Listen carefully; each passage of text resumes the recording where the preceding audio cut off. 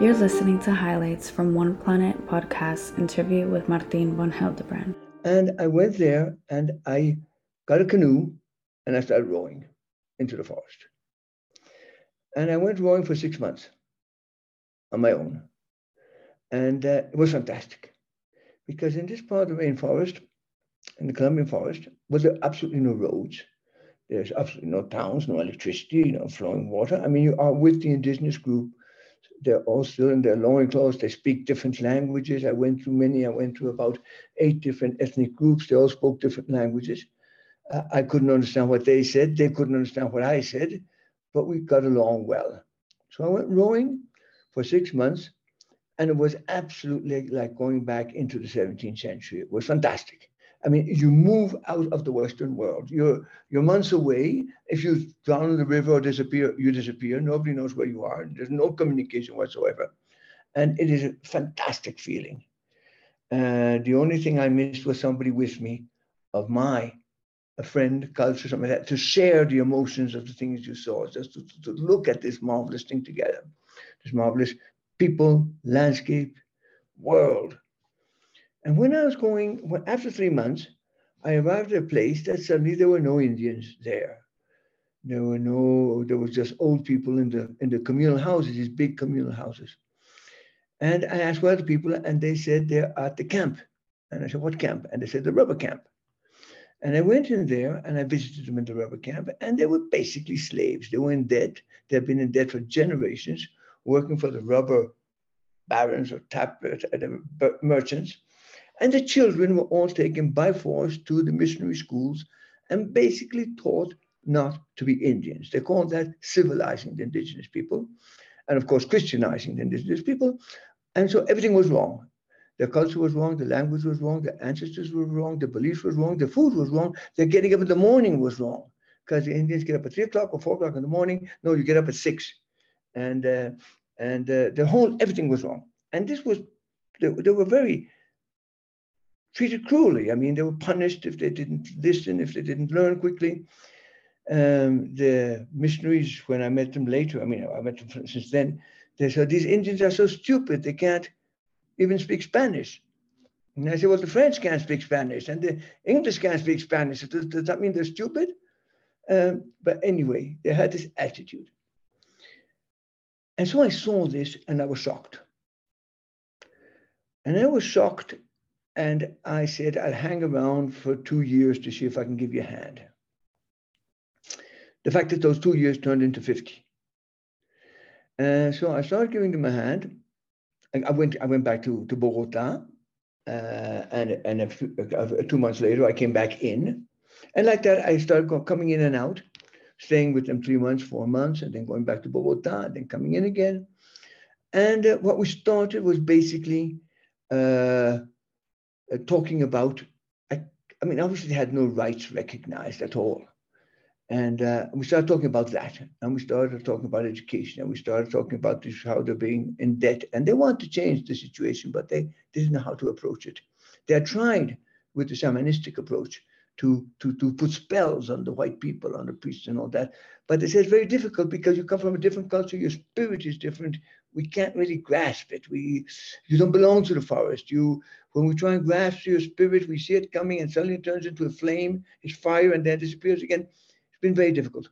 And they did try killing them. There were some of them that were killed in the past, but then they had a lot of white people coming in with guns and killing the Indians, so they didn't want to start a war, and so it was difficult. So we started discussing about these things. And I said, well, I think the first thing is that you have to get your land recognized. This land belongs to you, and we have to get this recognized. And they said, what are you talking about, Martin? The land doesn't belong to us. The land belongs to the birds. The land belongs to the trees. The land belongs to the animals. We belong to the land. Nobody can say that the land belongs to them. We are children of the land. I said, yet, but white people think in a different way. And if you don't have a little piece of paper saying this is yours, they might come and take over. They didn't believe me. They thought it was absurd. But after meditating and going through several meetings, several months, which I insisted, they said, okay, Martin, since you're white and you say this is true, you go and get that piece of paper. And so I said, well, I won't go for a small piece of land. I'll go for 20 million hectares. That is the size of the United Kingdom. Not of England, but the United Kingdom. And so I went and I started pushing this. I got some people to come in from government to look into this. I was funded I had a contract with the Institute of Anthropology to do research, which I did, of course, but I was getting involved in this political angle or this. And actually then at that stage, I asked for the Colombian nationality because since I was getting involved politically, I could not do it as a foreigner. So I took on the Colombian nationality and I lost the American, but I was interested in this process. And I had the European, so it was not a problem for me. But we got the studies done for the land. And then we set up small shops with the indigenous people, run by the headman, where they could buy with rubber. They bring in rubber, they buy whatever they needed, a machete, a hammock, fishing hooks, nylon, flashlights, whatever it was. And then we take the rubber down to Brazil, we exchange it for the same things, and we'd come back to the shops. So they started becoming independent. And we started looking at the possibilities of local schools run by them also. And I was getting some money for this from the Colombian government. We worked along this, and I stayed until 1979 there. Then I went to France, I did my doctorate, and I came back. And when I came back in the 80s, I got involved in government. I got involved first in the Ministry of Education in setting up the program of what we called ethno-education or intercultural education based on their languages. I had a lot of experience. I had lived about 8 years with them.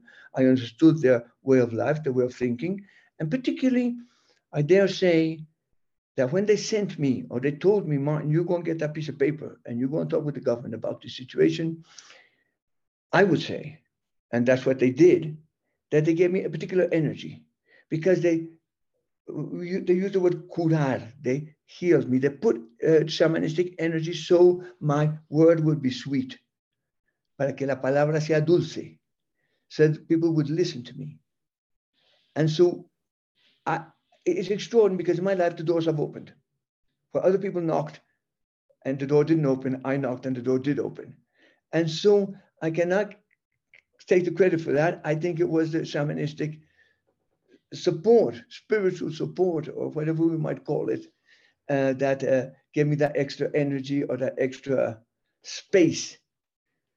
And so I went first and I got involved in this. Then there was a guy had been president and he was going a second time for that. He asked me to support him. I said, I can't support you, but I mean, I'm not going to get involved with politics in that sense.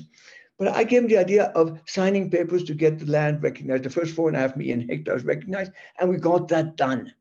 I said, we have to get a letter to the ministry because they didn't want to give the land to the Indians, the government. But since he was an important man and had been president, he wrote a letter, or I wrote a letter, he signed it, we took it to the ministry and got the first 4.5 million, and that was in 1981. We hope you've enjoyed this program and listening to the highlights of this podcast. If you would like to get involved in One Planet Podcast or learn more about environmental projects, click on the subscribe button. Thank you for listening.